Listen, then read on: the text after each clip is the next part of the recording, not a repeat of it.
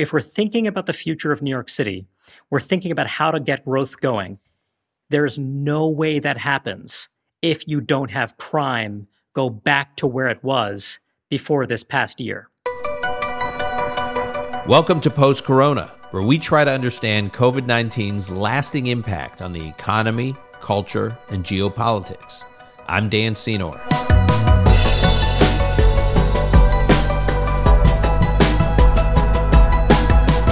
Is New York over?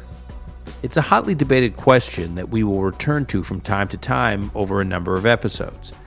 In December, we had two back-to-back episodes, one on the future of mass transit post-corona, and the other on the future of Broadway post-corona. On today's episode, a look at the role crime will play in slowing or even halting the city's post-corona recovery. We've had a public health shock, followed by an economic shock, followed by a civic and societal shock. An emerging crisis in public security looms over the coronavirus era, here in New York City, but also in cities across the country.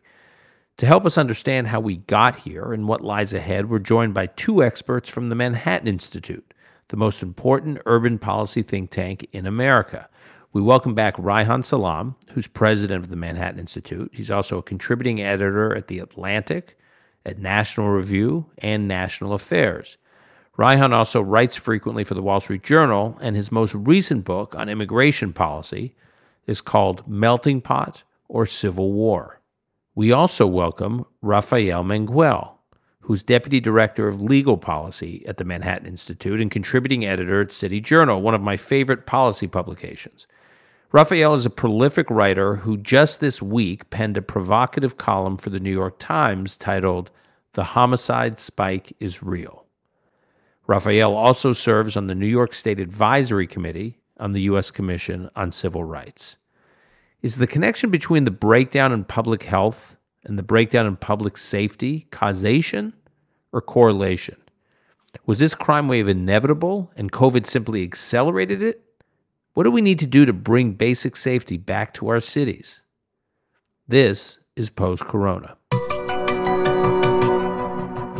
I'm pleased to welcome back to our podcast Reihan Salam, who's the president of the Manhattan Institute. He joined us for a terrific episode a few weeks ago on the future of New York City transportation, and Rafael Manguel, who is also from the Manhattan Institute. Welcome, gentlemen. Thank you for being part of this conversation. Thanks so much. Thanks for having us. So just to set the stage here, Rafael is in Queens, and Reihan is in Brooklyn. I'm in Manhattan. All three of us are in our apartments. So you are going to probably hear in the background the beautiful sounds of New York one way or the other, whether it's noise from inside our homes or from outside our homes, which is quite fitting because we are talking about the future of New York. So that is my disclaimer.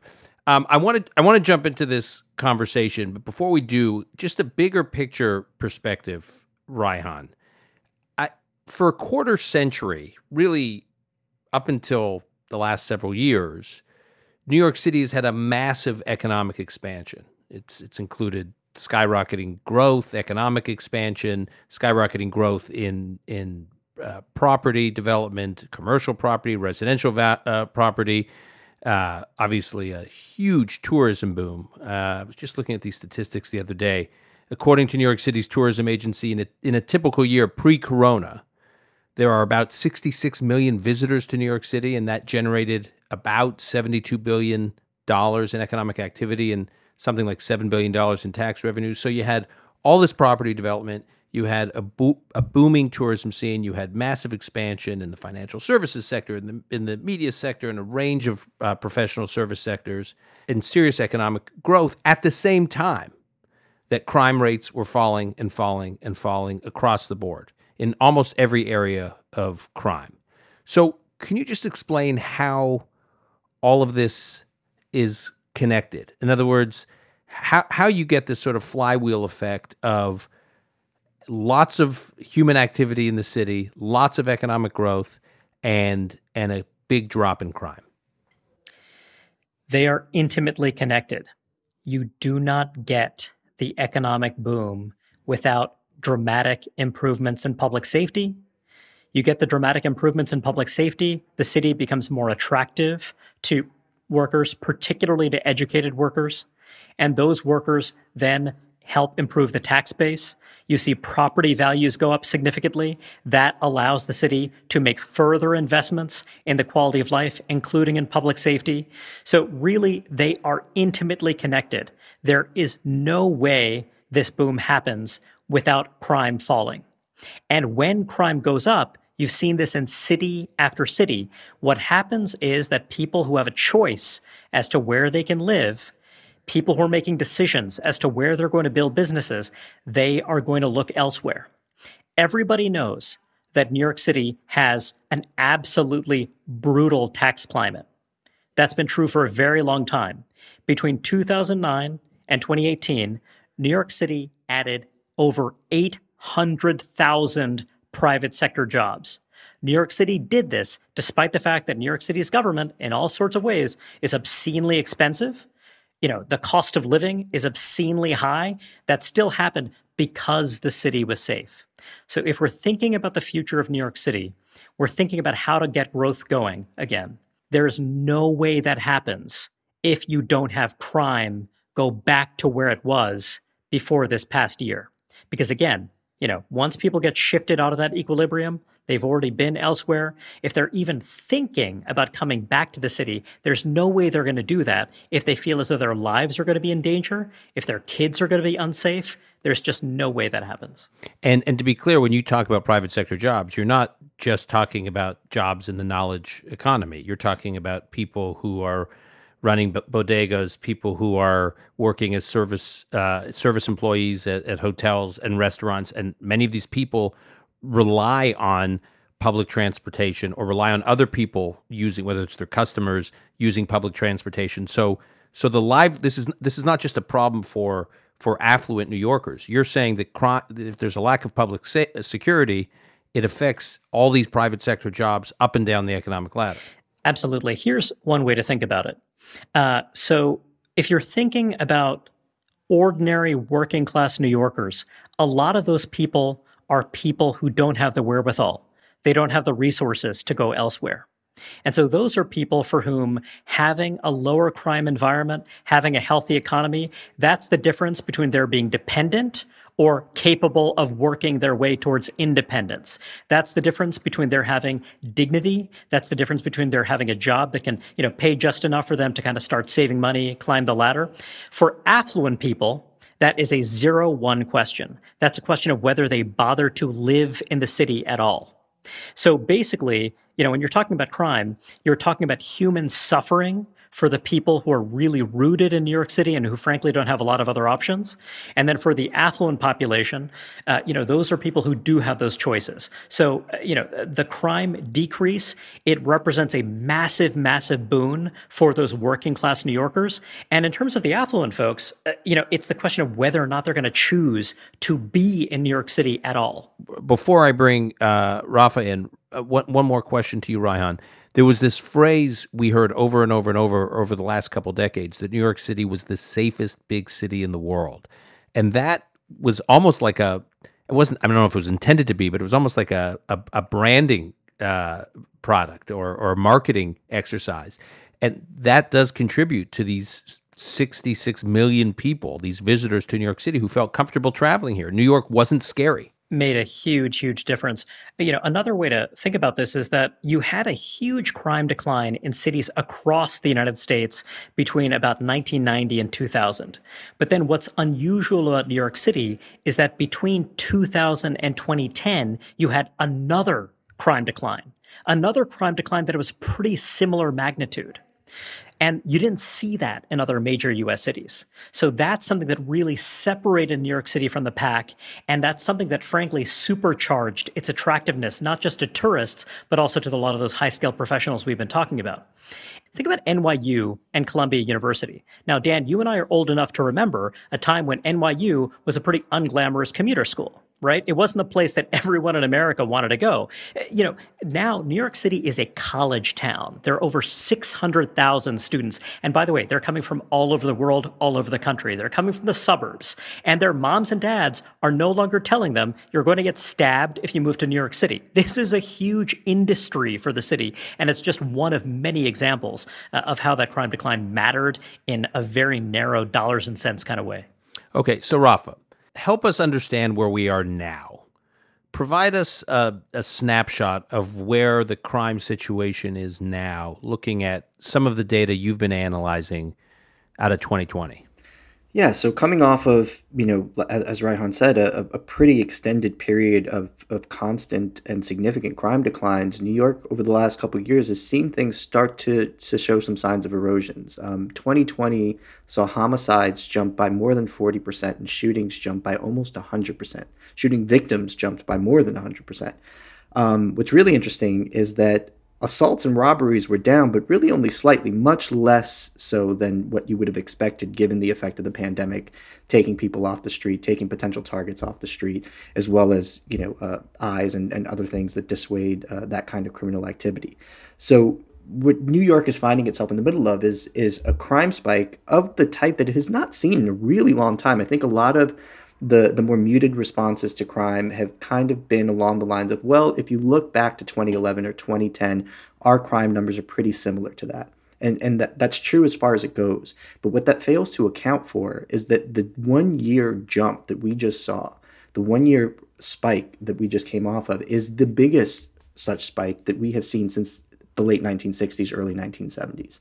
And that last spike in 1968, where crime jumped, I think, about 33% in terms of homicides, we saw basically 25 years of homicides in excess of 1,000 after that. So it really set the stage for a crime wave that we were not able to get under control in a short amount of time. Meaning, once what people don't understand, these once the crime rate goes up, it's not like you can anticipate a big drop. It's that certain set of trends set in, and whatever the new number is becomes the new normal. Right. And even to the extent that there is, a bit of a rubber band effect where things start to snap back, we don't really have a good reason to expect that they'd snap back completely and permanently. Right. Take Chicago, for example, in 2015 and 16, during the protests surrounding Eric Garner and Michael Brown and Laquan McDonald, that city saw homicides jump in 2016 about 58%, which is close to the number that they jumped again this year.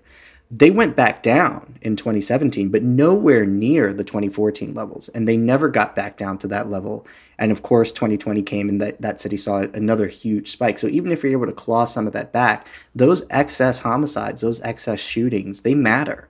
Those are lives. Those are, there's an economic cost to that, but there's also a social cost to that people internalize in terms of how they go about their daily lives. And what I worry about New York's crime increase of this last year is that it comes at a time in which we've essentially eroded the infrastructure that would have been in place to respond aggressively to this, right? We built up this infrastructure in the late 80s, 90s, even to some degree in the late 70s. You can argue that the Rockefeller drug laws were a part of this response, or at least the beginning of that trend.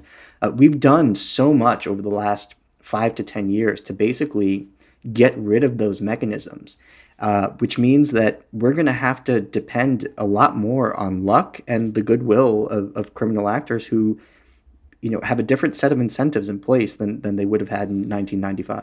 Just to better understand the numbers, so on an absolute basis, what were the 2020 homicide numbers, roughly? So in 2020, we saw about 460 homicides. I don't know the exact number off the top of my head, but it was about 460 homicides, which is pretty close to what we got in 2010. So it was 463 homicides in about 3 times as many shootings. Yeah. So in terms of shootings, we saw something like, I think it was 1,581 shootings, something like that.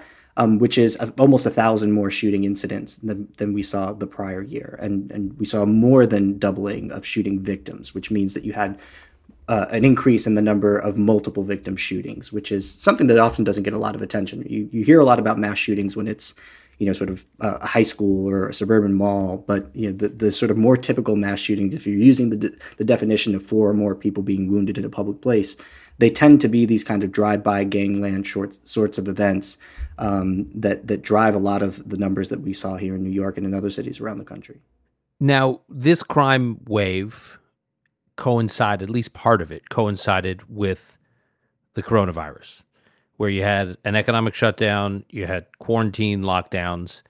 It sounds like what you're saying is the crime trends that you're talking about were in the works before coronavirus. And I think that's right. Okay, so was it inevitable and coronavirus just got us there faster, or there was something about special or unique or exceptional about the coronavirus period that got us to this bad place?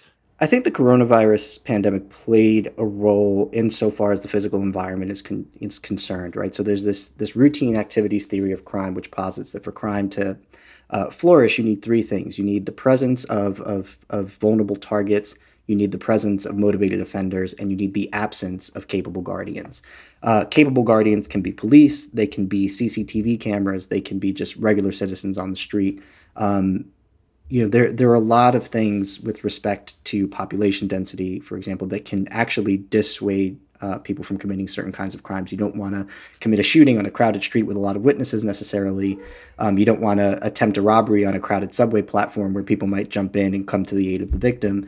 So by taking so many people off the street, eyes off the street, you had some more opportunity for nefarious behavior. And I think the coronavirus probably interacted with our crime numbers in that way. And simply put, I mean, just to put it in very practical terms, I mean, I've seen this in my daily life. I walk around neighborhoods that were used to be highly trafficked from a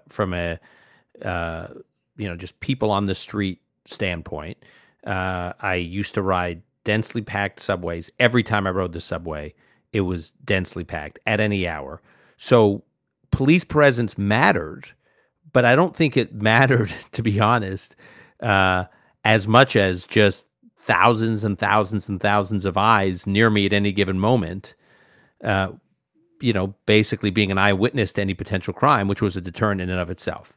And I see it now when I walk the streets of my own neighborhood at night. It does have a little bit more of a uncomfortable, some people say menacing feeling to it. Without human beings walking on streets and populating public mass transit, it makes public security a lot harder. It does, and it I think creates the sense of anonymity that you as a criminal would need to feel in order to feel empowered to commit certain kinds of crime. A lot of people will say that, if you look at where crime is concentrated, it's also where a lot of the people are. Therefore, they conclude that population density is positively associated with crime. And that's true up to a point, because you need enough population density to sort of provide that sense of anonymity, right? If you live in a small town where everyone knows everyone, it's pretty easy to figure out who did what. So you need enough of a population to sort of allow you to mask yourself within that number. But if you dig into the places where the most serious crime happens, whether New York or a city like Chicago, in Chicago, for example, where I went to law school and lived for several years, and where my wife is from, we lived on the north side of the city, which was pretty bustling, a lot of people packed in. But all the crime was, if you were to take a shooting map and overlay it with a population density map in the city of Chicago or New York or most other places, what you would find is the shootings are concentrated in the least densely populated parts of the city, in part because you need to be able to get away, right? So if you're going to commit a drive-by, most of New York is, at least used to be off limits to you at most times a day, just because traffic was a practical impediment. People's eyes on the street was a practical impediment. The number of cameras in operation was a practical impediment. A lot of those things, have been sort of taken out of commission during this pandemic. And so in that sense, I think it played a role. But I also think that the sort of attitude about policing, about crime, that was impacted by the death of George Floyd in police custody in Minneapolis also had a lot to do with it.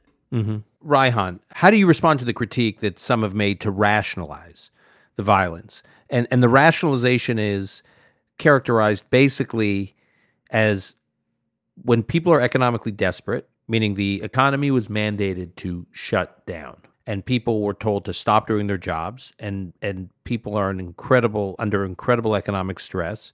Can you really blame them for crime that they are They are engaging in an act of desperation. I mean, this is basically what AOC argued. People are stealing things because people are desperate. People are desperate because of the coronavirus lockdowns. How can you blame them? How do you respond to that? Well, look, I know that Ralph has thought very deeply about this, but my immediate reaction is that if you're looking at the CARES Act, the federal CARES Act legislation was really extraordinary, unusual in scope, and it redistributed an enormous sum of money. So actually, poverty under the supplemental poverty measure after the CARES Act actually went down relative to where it was before the CARES Act, when you had one of the tightest labor markets in modern American history. So basically, the idea that people just simply didn't have enough money to eat, when you think about what happened to unemployment insurance benefits, when you see, the various moratoria on evictions, just any number of other measures that, if anything, would somewhat mitigate that sense of desperation. So then you're talking about a smaller universe of people. Obviously, not everyone was eligible for CARES Act payments. Then you're talking about, a somewhat smaller number of unauthorized immigrants, let's say. So are you really claiming that the crime spike was driven entirely by unauthorized people who were not eligible for CARES Act support? That seems a little bit odd. But then there's the even bigger issue, which is that when it comes to property crime, that's not actually the thing that we've seen that's been so alarming. When you're talking about crimes of desperation, you're talking about stealing a loaf of bread. You're talking about stealing formula. You're stealing diapers, just the things that you need to get by when you have no other alternative. You are not talking about shooting people. That's not typically a great way for you to make ends meet. Again, I could be wrong about that, but that's not my sense of things, right? You'd think that it would actually be stealing stuff, things that you could resell. It's stealing money. It's mugging people. And that's not what you've actually seen.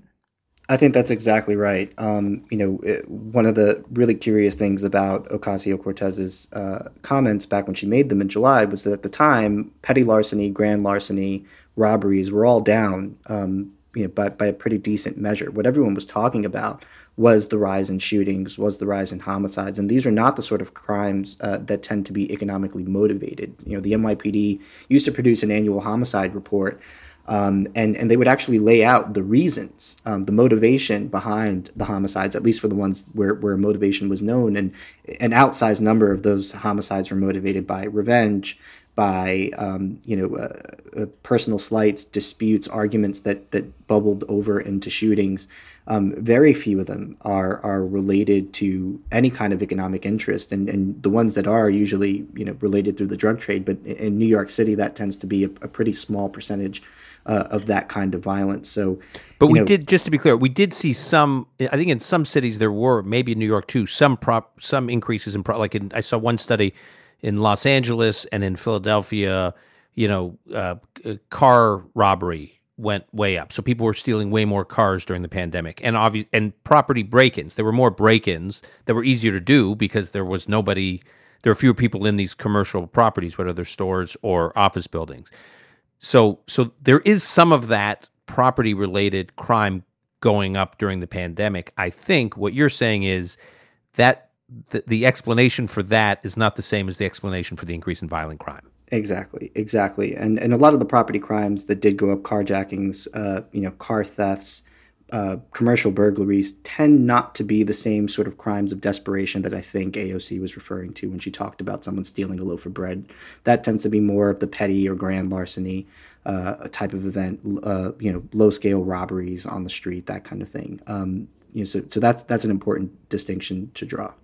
Well, Ryan, and just another thing I want to add here is that when you're looking at the kind of thefts that you've seen, you want to be very, very careful about what's going on here. How closely is it correlating to the state of the labor market? And how closely is it correlating to some changes in how different kinds of crimes are being treated by the criminal justice system? So you mentioned California, and California, like New York State, is in the midst of a really grand experiment. There are a variety of strategies that have been used to deter crime, including, for example, the fact that if you're arrested for certain crimes, you will be included in a DNA database. When you say, aha, you will not be included, When you create a situation in which retail chain stores are deciding that they are not going to stop you from robbing the store, there will be no prosecution if it's going up to something like $900. When you have prosecutors who are taking the rules that have already changed on the books and are actually even more lax in how they interpret them, the idea that you're not going to see some kind of response is a little bit crazy, particularly if we assume that, criminal actors, they're people, right? They respond to incentives. These are thoughtful, curious people. They're people who belong to networks. They're learning about how other people who've done the same things have been treated. What kind of consequences do they have to bear for committing a crime? So a lot of that stuff was happening in parallel to the COVID crisis. A lot of it predates it. And so that's something that you really have to take into account too. And I would argue, and I suspect Ralph would argue, that that's something that is a much bigger part of the story that's been neglected. I think it's a huge part of the story, and I'm really glad you brought it up because California has experimented with that sort of stuff, and so has New York, right? We have prosecutors in New York like Eric Gonzalez who have committed to diverting more low-level offenders. So Eric Gonzalez is the Brooklyn, just for our listeners, Eric Gonzalez is the Brooklyn district attorney, and he's basically tried to implement a sort of paradoxical agenda for a prosecutor, which is a decriminalization agenda, right? Right. Yeah, I would say it used to be paradoxical. It would have been paradoxical 5-10 years ago, but he is, I think, in the mainstream at this point. I mean, about 40 million Americans are currently living in jurisdictions with so-called progressive prosecutors. Tons of major cities from Los Angeles, San Francisco, Philadelphia, Boston, Chicago, St. Louis County, San Antonio, Dallas. I mean, the Houston. The list goes on. And you've been studying this, and so what generally, using Gonzalez as a model or as a proxy for this trend you're describing in a lot of these cities, just summarize, like what is he doing that is in this decriminalization agenda? Yeah, so some of it is basically amounts to a unilateral attempt to abrogate certain bodies of law, certain kinds of disfavored laws, offenses. For example, he's adopted a policy of non-prosecution for certain low-level offenses like, public open container violations, public urination, turnstile jumping, low-level marijuana possession.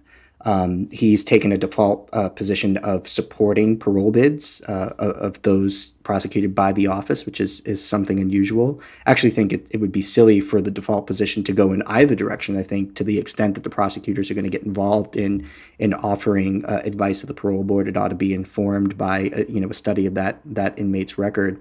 But that's a new initiative undertaken by Gonzalez. Sort of prioritizing pretrial diversion and extending those things to not just petty criminals like people charged with larceny or low-level drug possession, but also extending it to gun violators. The New York Times covered a story earlier this year in which the NYPD or some sources in the NYPD expressed dismay that Eric Gonzalez's office was basically prosecuting 30% fewer gun offenders by diverting them into these supervised release programs, which is, something new and something that sends a message to the criminal population in New York that I think we would be silly not to expect them to internalize. And you've pointed out, including in this excellent New York Times piece that you recently penned that I cited in the introduction, you pointed out that increase in crime in the city is not equally distributed. Right. That certain parts of the city are disproportionately affected negatively by the crime wave, and Brooklyn happens to be one of those areas. That's exactly right. Brooklyn has really borne the brunt of the crime uptick in New York City, and I think, and really, it's. Can you just provide a little bit of data around that, just so people can understand how deep, but also how narrow the impact is of this crime wave when you look at certain geographies in the city? Yeah, so Brooklyn has seen basically a huge, about a third of the extra shootings that New York City saw this year, and really a lot of that has been concentrated in just three of that borough's precincts, the 7-3, the 7-5, and the 7-7, which encompass Brownsville, East New York, and Crown Heights, or I should say Flatbush and Crown Heights. I mean, you've got those three precincts accounting for about half of the additional homicides in Brooklyn and about 40% of the additional shootings last year. That's important to recognize because it allows you to start to explore some of these environmental factors that drive crime, and it gets people to understand that not every part of the city is going to be as vulnerable to crime increases as a different part. It also helps people understand that not every city is going to be as vulnerable to crime increases as a different city. So, one of the responses to the New York Times piece that you mentioned was, that there are some jurisdictions that you can point to that haven't done as much on the criminal justice reform front as New York, but yet still saw pretty significant crime upticks. And the response to that is that, well, I think you have to consider the differences on the ground, the differences in the physical environment, right? During that period of low crime in New York, there was a huge amount of economic investment meaning that quarter century that Ryan was describing, this sort of Giuliani Bloomberg years. Let's loosely define them that way. Right. There was so much buildup. I mean, you had a low crime committing population flood into the city. College students from around the country, college graduates from around the country taking their first jobs in New York. You had more real estate development. You had an expansion into the outer boroughs, into neighborhoods that used to be really dangerous that suddenly became very safe. So basically, for 25, 30 years, New York was able to sort of fortify itself such that we, I think, got to a point where we started taking safety for granted. And so it makes sense that New York as a city would have to do a lot more in the way of chipping away at that infrastructure to respond to crime, to see the sort of crime uptick that it saw in 2020 than, say, a city like Chicago or Baltimore, which doesn't really have those things in place, where that fortification never happened, where the South and West Side had basically remained stagnant for the last 25 years. The South and West Side of Chicago. Of Chicago, right. Right. And that's something that too often gets left out of this conversation. And we've done it to some extent on this podcast before, but you hear so many people talk about crime as a citywide phenomenon, as a statewide phenomenon, as a national. And the thing about a citywide homicide rate or a national homicide rate is it doesn't tell you anything really important about where you are at a particular point in time. It aggregates crimes that are not experienced in the aggregate. Right? If you were randomly dropped over a point in the United States, you would likely land in a place with a murder rate of 0 or close to 0. It's, our murder rate as a nation, our murder rate in New York City as a city is driven by a relative handful of neighborhoods, where crime is a very large problem compared to the other parts of that jurisdiction, whatever jurisdiction you're talking about. And I think if we were to sort of take a step back and understand that phenomenon more deeply, we would have a better sense of how to think about crime policy. Just a little number here to illustrate this. In 2015, 25% of all gun homicides took place in 1,200 neighborhoods that represent 1.5% of the U.S. population. This is nationwide you're talking nationwide, about? Nationwide. And if you're thinking about this idea of effective policing, proactive policing, the idea is essentially, if you're going to treat people equally, if you're going to treat people with dignity, you are going to concentrate those crime-fighting resources in those communities where people are the most vulnerable. There's been a backlash to that recently, which Ralph understands very well. There's been a backlash to the idea that you have over-policing in some communities. And look, there may well be excesses.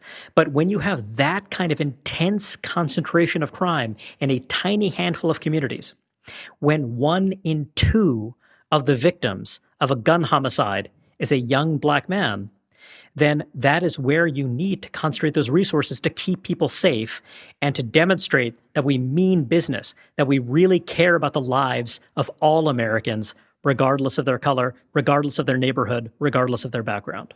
So with that, Ralph, can you walk us through some of the reforms that were implemented in New York City? You talked a little bit about what Gonzales, the Brooklyn DA, has done, but that's really been in the purview of this sort of discretionary purview of his job. I'm talking about actual laws that have been changed in New York City in the pursuit of criminal justice reforms that I think you believe has actually contributed to this escalation in violence. Yeah, no, I think it most certainly has, and we've already talked about some of the things that prosecutors like Eric Gonzalez have done, with respect to diversions and non-prosecution policies. Of course, in 2014, when Mayor De Blasio took office, one of the first things that he did was to enter into a consent decree and settle the city's lawsuits with respect to stop and frisk, which really resulted and a super sharp decline in the number of reported stops that the NYPD was conducting. So that's a pretty important institutional change right there, especially since some of the more micro geographical analyses of stop and frisk, particularly the one done in 2014 by David Weisbord, a criminologist at George Mason, showed that in the concentrated areas of crime in New York City, stops were actually having a pretty significant deterrent effect on crime. There was also the city's move to close Rikers Island, which hasn't happened yet. But one of the really interesting things about that, and something that we ought to keep an eye on moving forward, is that their plan to close Rikers Island includes a plan to build borough-based jails with a maximum capacity citywide of about 3,500 people. Okay, I want to talk about this. I want to drill down on this because I think it's important, and I think there's a lot of misinformation about it. So, when was the decision made to shut down Rikers? Last year. Okay. And what was the impulse for that decision? What was the problem that de Blasio claimed to be solving for? So basically, it was a combination of problems, but the main one was that Rikers Island itself had been just a place where inmates were being subjected to maltreatment, to malnourishment, to dangerousness that was attributable to the poor design of the island, at least according to current penological standards, and so to make jail a less traumatic experience, we had to completely upend the island to shut it down and move those operations elsewhere. And wasn't part of the problem that Rikers was understaffed? I think that's certainly part of the problem. I think a bigger part of the problem has been the fact that in about 2014, Mayor de Blasio started to roll back the ability of corrections officers to use solitary confinement or punitive segregation as a response to misbehavior behind bars. And what you saw in the wake of that were huge increases in violent incidents on Rikers Island and in city jails. Just to give you some perspective, in 1998, there were more than 17,000 inmates on Rikers Island. 20 years later, you had about 10,000 fewer inmates, but almost double the number of fight and assault infractions in city jails. That is an incredible number. If the idea that you could get away with just 6,000 and some change fight assault infractions in 1998 and jump over 12,000 in 2018 when you've got a much smaller population, I think that tells you that those tools matter, that incapacitation within the system matters, and so that's certainly been a huge problem, especially since that policy was extended from 16 and 17-year-olds up to 18, and now every inmate 21 and under cannot be put in punitive segregation. Okay, so de Blasio decides to shut down Rikers, and basically says the place is permanently poisoned. Right. It's unreformable, but we need prisons. We need prison capacity. So we're going to shut down Rikers and redistribute the prison capacity spread out all over the city. No, I wish that was the case. Okay. The problem is that the new system was actually going to cut into our jail capacity significantly. So Rikers Island, like I said, at one point housed 17,000 inmates, or the jail system housed 17,000 inmates, almost all of whom were on Rikers Island. This new system will only be able to house 3,500 inmates across all 4 boroughs that are going to have jails. In aggregate, total 5 boroughs, in the aggregate, 3,500 people. Right. And just to paint a picture, we are still nowhere near that number, despite the impact of bail reform on the city's jail population, despite the COVID-related releases or diversions away from pretrial detention. So it really is going to take nothing less than choosing not to incarcerate serious, violent, high-risk offenders pre-trial or with jail sentences in order to get down to that 3,500 number. There's just no other way to do it. What's really interesting is that when the city was forced to respond to the increase in violence within city jails, their explanation was that the decarceration that had occurred up to that point had left New York City jails with a population of such concentrated violent criminals that they were more violent and more difficult to manage. And that's why we should have expected violence to go up despite the reduction in the population, which is, I don't think a very good explanation. But what it tells you is that, well, if you can't control those people within an incarcerative setting, why should the city have any confidence that putting half of them out on the street now is going to result in anything less than a crime uptick? And so, I do think that that's one of the reforms that the effect of which is yet to be seen. But if the city moves forward with this plan, so it's not so to your point, it's not distributing them or redistributing inmates to other prisons. It's redistributing a lot of them out on the streets. Exactly. Just by definition, it would be physically impossible, to get our jail population down to 3,500 without any artificially motivated decisions not to incarcerate people that would have otherwise been incarcerated. But isn't there also a plan to be building new prison capacity? No, so they will be building new jails, but those jails will be smaller and they will have less capacity than Rikers Island currently has, which is why it makes more sense to me to rebuild city jails on Rikers Island, which has plenty of space to do that. And, Nicole Gelinas, who I think you had on with Reihan in one of your other shows, she did a really interesting paper on this for the Manhattan Institute, kind of setting out why that's the better option. Well, just to also weigh in here, when you're looking at this plan for borough-based jails, it is honestly so unrealistic that you can't come away from it without thinking that this is a kind of fig leaf. It's a political gesture to suggest that you're not going to radically decrease the capacity of the city's jails. When you're thinking about the logistical challenges, basically what is being planned with these borough-based jails is unprecedented. No city in the world has ever attempted to build high-density, high-rise jails. And then when you think about the coordination problems involved in getting people from one facility to another, getting from one courthouse to another, just the complexity is just enormous when you consider the competence of New York City's government, of its bureaucracy, the potential cost overruns in building these new facilities in areas that are already high cost to begin with. So what you're seeing happen now is many local politicians saying, I'm against the borough-based jails, but I'm also for shutting down Rikers. Now, what does that mean? What that means is there's a math problem there. Exactly. It's an even more drastic decrease in jail capacity. Now, I want to throw in one more thing, which is that there are some people, the late Mark Kleiman, for example, who've said, okay, let's decrease the amount of pretrial detention while also ramping up our surveillance in other ways by investing resources in probation officers, by using ankle monitoring devices and much else. And, I'm not saying that that's necessarily a great idea, but that's the right way to think about it. You're not going to save money here. If you want to reduce pretrial detention, there are ways to do it to mitigate some of the risks, but they entail spending far more money on personnel and active surveillance. So what you're dealing with is people who are basically imagining that there's no trade-off here. These are people who are taking for granted those crime declines that we've had that have halted, by the way, and they're expecting that that is the new law of the universe and that there's no way you can actually see a reversal. And there's just no evidence to support that.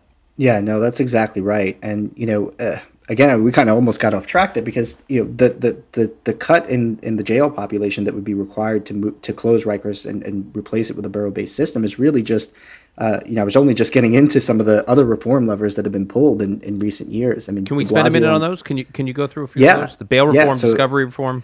Bail reform, discovery reform, both of which have really raised the transaction costs of prosecution and really lowered the potential incapacitation benefits of incarceration that New Yorkers used to enjoy. Bill de Blasio, can you just explain briefly how each of those reforms work? Yeah, so bail reform, basically what that piece of legislation did was it led to an increase in the number of pretrial defendants who would be spending the pretrial period outside of jail and on the streets by making far fewer, by narrowing the types of offenses that were eligible for bail. And so New York used to basically judges would play a game where if they came across a particularly dangerous defendant, they would set bail at some amount that, was pretty well understood the defendant was going to have a hard time making. And so in the interim, while that defendant tried to scrape together that money, if they could, the city got to enjoy the absence of that criminal's presence on the street. Now, the reason that they had to play that game was because New York's pretrial detention laws did not allow judges to consider public safety risk in making pretrial release decisions. When the bail reform went into effect, when they narrowed the scope of offenses for which bail could be imposed, monetary release conditions could be imposed, they maintained that archaic prohibition on judicial consideration of dangerousness, which means that not only, can judges not consider dangerousness and all the effects that has, but on top of that, they can't play this game anymore, which I actually don't think they should have been able to play in the first place. I would much rather see a system in which pretrial release decisions are based entirely on someone's danger to the community and their likelihood to appear, such that if you can establish that someone is going to be a flight risk or that someone is has a high likelihood of committing some other crime while they're out, you can remand them to pretrial detention. I don't think we ought to, jail people pretrial based on their ability to come up with some arbitrary amount of money. But New York didn't do this. It didn't do it the right way. And, I think part of what we're seeing in this crime uptick is attributable to that and how that change works in concert with some of the other things that have gone on, one of which was discovery reform, as you mentioned, which basically requires prosecutors now to acquire a whole host of materials that they normally wouldn't have in their possession and turn them over to the defense team within, it used to be 15 days of arraignment, now it's 20 days of arraignment, which is still a ridiculous amount of time. It goes much farther than any other state that has reformed their discovery practices and really raises the transaction costs of prosecution, such that prosecutors are now working significantly longer hours and have to actually triage their prosecution decisions. They have to choose who they're going to proceed with and in what order in order to maximize the impact of the work that they're doing, because they just don't have the resources to keep up with this new demand. And defense attorneys know this. On top of that, prosecutors can no longer dispose of cases by pleading them out quickly without first meeting these requirements. Right, so you can't even start that process of booting the really easy case through a plea agreement until you've turned all these things over, which often requires reaching out to the police officers who responded. And if you've got some kind of serious crime where 15 officers responded to the scene, you've got to get 15 officers' notebooks, and that's a lot of legwork. It really. I think will prove to be an extremely consequential, change in our criminal justice policy.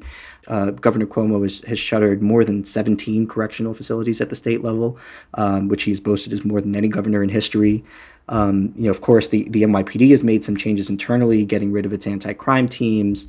Let's talk. I want to talk about some of these force reduction issues with the NYPD. So, sure. Can you explain? So the anti-crime unit basically is comprised of about 300 plainclothed police officers, detectives, right? Not all detectives, but a good portion detectives, but police officers. In fact, anti-crime was a great way to make detective.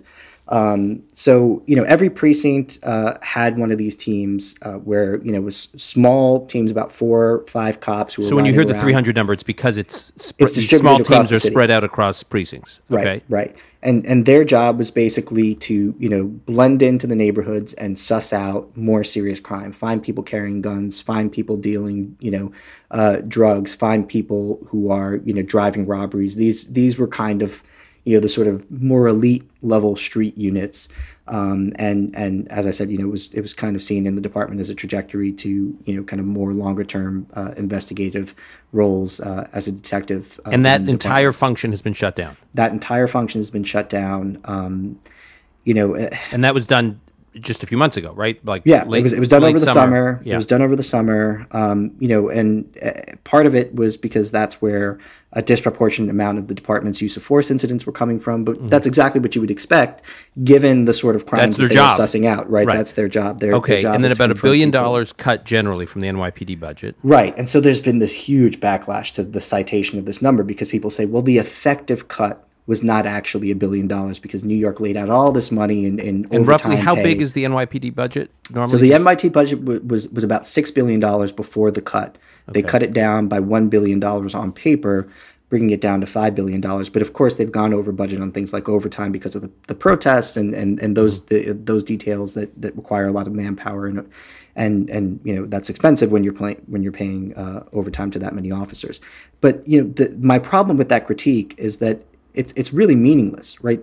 The fact that the effective budget cut hasn't risen to $1 billion isn't really what should concern us. What should concern us is what the budget cut caused, and that caused the cutting of the July Academy class, which would have replenished a lot of the officers that the NYPD has lost over the last year. Retirements have really soared through the roof, and so the fact that the budget cut was in effect less than $1 billion does not change the fact that the uses for that money have shifted to things that are much less likely to reduce crime, and that matters, right? I mean, the number of officers on the street matters more than anything else, perhaps. And the in terms of police force reduction, size reduction. So you have retirements. We lost an academy class. Is that right? We lost 2 academy classes. One academy class was cut precisely because of the budget cut, and another one was cut because of COVID. And how many officers typically come up through an academy class? It depends. The July Academy class, I think, tends to be bigger, but all in all, you're talking anywhere from 1,200 to 1,500 officers across those 2 classes. So we lost that, and there's no obvious goal in sight to make up for those numbers. Right, yeah. I mean, there was a new academy class put in October, but that's just replacing the one that was cut because of COVID. So we're still down 1 academy class on net. And then, we've seen a 7% reduction in the size of the force through retirements. And are some officers taking early retirement? They're just like, I'm done? Yeah. I think some officers are taking early retirement. Some officers are have been eligible for retirement for a while, but probably would not have retired if not for the sort of change in the dynamic on the ground. One of the other things too is that there was a big buildup in police forces in 1994-95 because of the 94 crime bill, which set aside all this funding for localities to hire more cops. Those cops are now coming up on 20-25 years of service, which means that for the last few years we've really started to see the effect of that as these officers reach the age of retirement and leave the job. And they've done that at a time in which policing has become an increasingly unpopular profession, an increasingly risky profession in terms of not just danger, physical danger of being harmed by a suspect, but also, of becoming the object of legal scorn, right? I mean, prosecutors, especially the progressive prosecutor movement, they really have their sights set on upping their numbers of cops being prosecuted. You've got a lot of civil rights attorneys doing their best to maximize legal exposure for cops. Big push to get rid of qualified immunity, etc. And so all that creates the perception on the force that that they're a target and that this is a more risky job than it perhaps was in the 90s when they became cops. And so it was time to leave for them. On that note, someone put it to me this way from inside the NYPD, that the incentives have flipped over the last, this period of time we're talking about, the last year, the last couple of years, whereas the for your own career advancement, the safer, more risk-averse thing to do is to just stay in the car or stay in the station. It's not actually to go out and confront what an officer may think is a criminal. It's just because there are huge problems, not just the physical risk of confronting a criminal, but all these other potential blowback issues that may affect that officer. And so a lot of cops these days are just thinking, what do I need this for? The safest thing to do is just to pull back. That's exactly right. I mean, I had a police officer I know tell me the other day that my proactive days are behind me. I've got 5 years left. There's no reason for me to take this risk. Especially if there are all these new limits on the the type of grappling techniques I can use if someone violently resists. There's all this new scrutiny, and it feels like for a lot of officers on the force that there is a prize on their head, that there is an incentive in place, to bring them to a prosecutor on a platter, to bring them before some judicial body on a platter, and I think it would be silly for us not to think that would have an effect on how they did their jobs. Reihan, the debate in the U.S.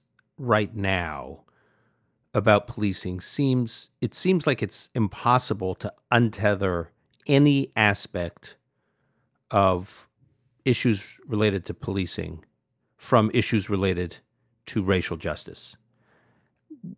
How do you think about getting to a world in which we can have a serious discussion about making cities safe without it being perceived as being at the expense of racial justice? I really believe that people need to understand, they need to better understand the patterns when it comes to victimization. Crime victims are not perfectly representative of the country as a whole. They are honestly, it's more than disproportionate. It's overwhelmingly the case that victims of the most violent crimes live in lower income neighborhoods. They are far more likely to be African American. They are far more likely to be young men. This is an unusually vulnerable group of people. Now, when it comes to policing, there is absolutely a conversation to be had about how can we enhance the legitimacy of policing? How can we make sure that police are better trained? Ralph was just laying out so many of the complexities involved here. If you are going to have police officers who are disciplined, who are capable, who are able to build real relationships in their communities, who are able to be proactive, who are able to help prevent crime from getting out of control before that happens, rather than just be purely reactive, the simple truth is that that's not going to be cheap. That's not going to involve disinvestment in policing and incarceration.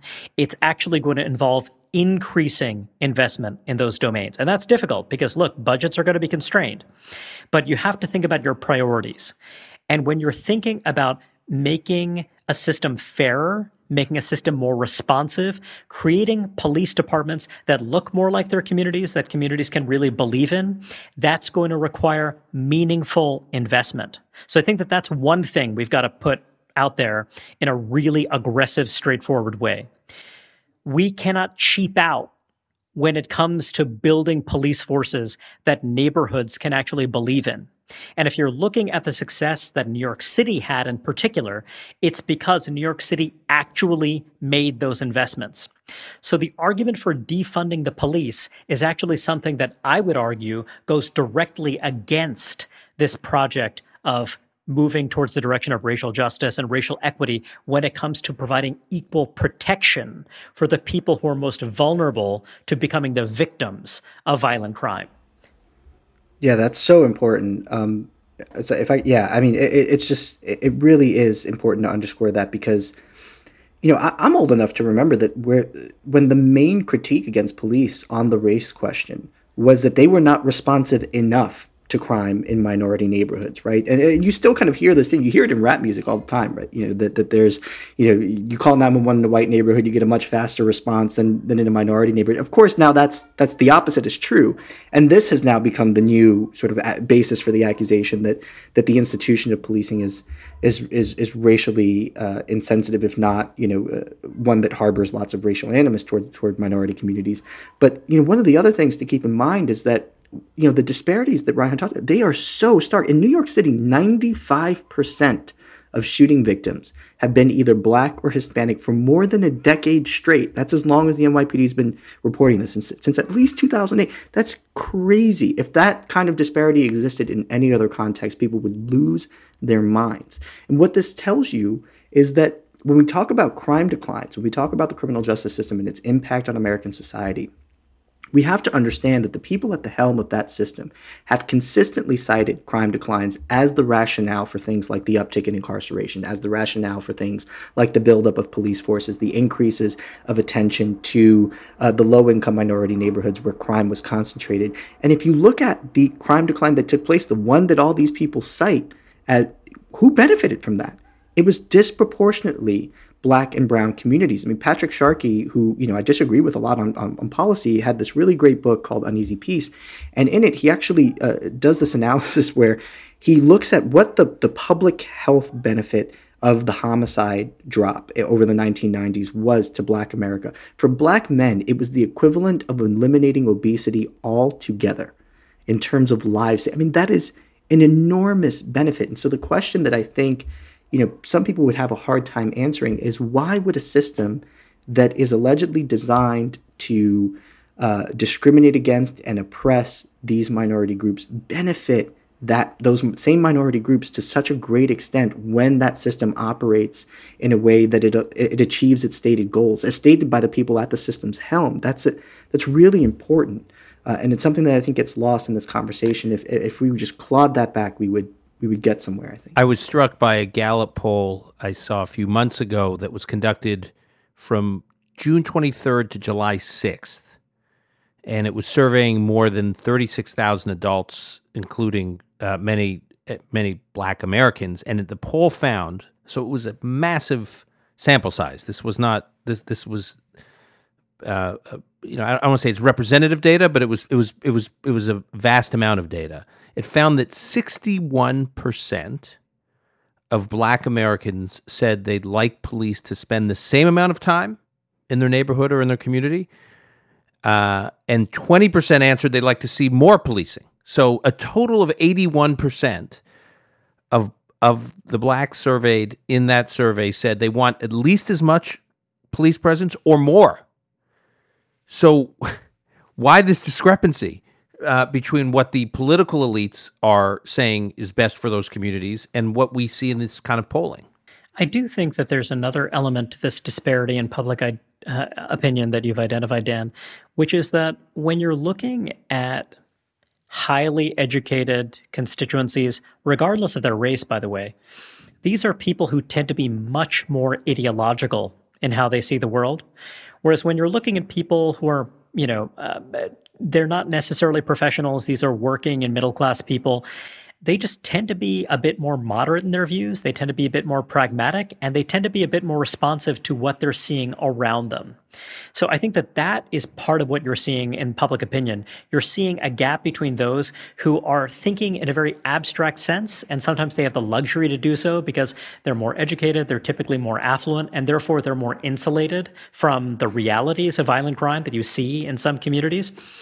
The way that I think about this is the classic Biden voter. When you look at the Democratic primaries that we just saw, you just saw that, lo and behold, this guy comes out of nowhere. This guy who is known for his support of the crime bill, someone who had been around enough middle and working class African-American communities where, he doesn't necessarily have the views that I have or that Ralph has, but he certainly was not willing to embrace the language of defund the police.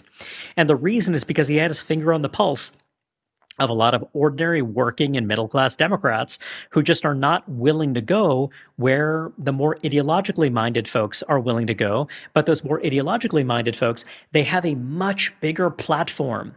They're the ones who are the newspaper columnists. They're the ones who show up on television. They're the ones who have voice. And that disconnect is a huge, huge problem, despite the fact that the kind of policies that Ralph is talking about, they're actually a way to reconcile that disconnect. They're a way to say that, you can care about racial equity and fairness. The way you care about them is making the investments in policies that are going to have lifelong benefits for labor market outcomes, lifelong benefits for whether or not kids growing up in these neighborhoods are actually able to learn or not. There was an estimate a couple of years back about the cost of crime in the United States, and all sorts of kind of complicated ways you do this. But if you're looking at the direct cost, if you're doing it in a bottom-up way, you're looking at a number like $350 billion, or about 2% of US GDP. But that's actually a little bit too narrow. If you're looking at the indirect costs, the amount that we spend trying to avoid crime, the fact that there are people who are moving to a different community, not because they want to, not because it's the best place for their employees, but because they feel they need to, because they're afraid. That number is more like over $1 trillion. That is just staggering. When you think about violent crime and the gains that we made in places like New York City, that just changed people's lives in a deep and durable way, particularly lower income folks from minority backgrounds who, in a sense, their potential would have otherwise been squandered. And the idea that we're seeing backsliding here is tragic. Particularly for anyone who cares about building a society where everyone has an equal shot at getting ahead. A good barometer for this, and probably a lagging indicator, is the Reverend Al Sharpton, who, by the way, this is the only time I suspect you'll hear me quote the Reverend Al Sharpton on this podcast. But even he, after the Labor Day weekend of 2020, when there was just this spate of shootings, I think six people were killed in Brooklyn over the Labor Day weekend in 2020, including a 1-year-old. I mean, there were stray bullets flying. Rolf, you may have the specific data. And Sharpton was being interviewed following those shootings, and he was asked about these proposals to dramatically reduce the size of police forces and these very aggressive restrictions put on policing. And he said that he characterized these ideas, and I quote, "These are ideas of a latte liberal," which he said these latte liberals may go for as they sit around the Hamptons discussing this as some academic program. But the people on the ground need proper policing. So this is Al Sharpton, who's been a fierce critic of police over decades, even acknowledging this point. Well, it's amazing, and one way to think about that is because Sharpton is listening to people. Right. If he's not speaking for a constituency, then he's not going to have that visibility and prominence. So that's very telling. Reihan and Rafa, I want to thank you both for helping us understand a very, very complex issue. Obviously, we don't fully understand it because it's layers and layers and layers deep. So I have a feeling this is not the first time. I have a feeling this is not the last time that we'll be calling on you to join this conversation.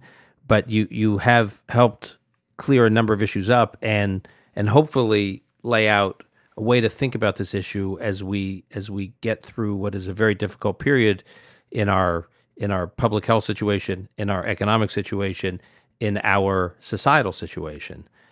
So it's going to be a rough period ahead, but you've really helped inform us on how to think about how to get out of it. So I want to thank you both for joining this conversation. Thanks for having us.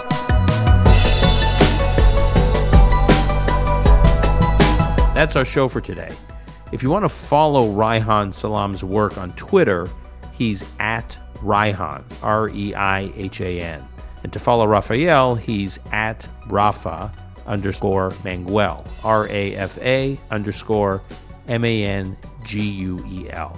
You should also visit the Manhattan Institute website, which is manhattan-institute.org, and subscribe to City Journal. If you have questions or ideas for future episodes, tweet at me, Dan Senor. Post-Corona is produced and edited by Ilan Benatar. Until next time, I'm your host, Dan Senor.